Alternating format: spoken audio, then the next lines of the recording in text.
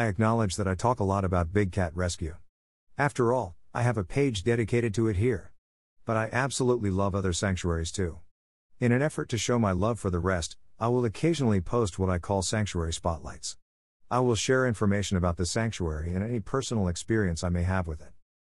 The first sanctuary I will spotlight is one of the much lesser known ones. It goes by two names, Popcorn Park Animal Refuge and Popcorn Park Zoo. Back when it opened, it was a bit like a zoo. But over time, it shifted to be more like a sanctuary. I refer to it as the Animal Refuge because it is more certainly not a zoo. Popcorn Park Animal Refuge is a 7-acre sanctuary in Forked River, New Jersey. It started back in 1977 for the sole purpose of providing a refuge for wildlife that were sick, elderly, abandoned, abused, or injured, and which could no longer survive in its natural habitat. Over time, they expanded to rescue exotic animals as well as domestic animals. They have rescued animals from all over the country. Some came from as far as Colorado, when the pseudo-sanctuary Big Cats of Serenity Springs closed down.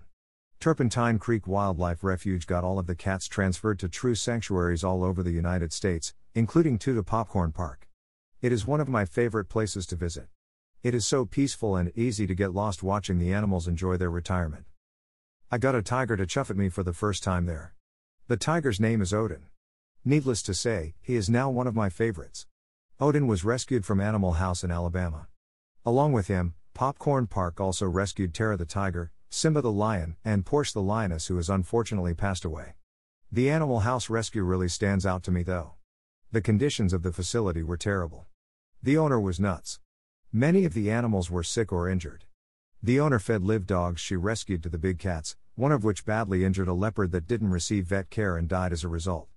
Mickey the cougar, who lived at BCR, was rescued from Animal House as well. Through his rescue video, you can see the conditions the other cats, such as the ones taken in by Popcorn Park, were kept in. The narrator, Jamie Veronica, even mentions Popcorn Park and the cats they took in. Another Popcorn Park resident I have fallen in love with is Kia the white tiger. She was unwanted by a zoo after she went blind. After Popcorn Park heard her story, they agreed to rescue her. While Kia may be blind, she doesn't even seem it. She gets around just fine. And within the last year, one of her eyes ruptured and had to be removed. But because she is already completely blind, it didn't have an effect on her quality of life. She's an inspirational cat. I have also fallen in love with Patriot the llama. Why? Well, who doesn't love llamas? Their most recent rescues, who I haven't gotten to meet yet, are Evie and Sadie the Scottish Highlander cattle. After the educational farm they lived on was closed down, they went to Popcorn Park originally as temporary residents until another home could be found, but ended up staying there permanently. I can't wait to meet them once Popcorn Park opens up again. Popcorn Park is owned by the Associated Humane Society, which operates a shelter for pets right next door. So you can see the wild animals, then adopt a domestic animal in need of a good home. There are so many more animals that reside there that I love. Too many to list here. I highly encourage everyone to visit if they are ever near there, as it is an amazing place. Here are some photos of the residents from my previous visits. He was using his head. Simba lion bottoms up. Kia. Rocky or Simba the bobcat. Eli and Jess, the Colorado tigers. This may not look like it, but it is a sleeping monkey. Even in a sanctuary, wild animals can never be truly happy. They don't belong in cages. Patriot the llama. Aramis the alpaca. Caesar. The late Porsche the lioness.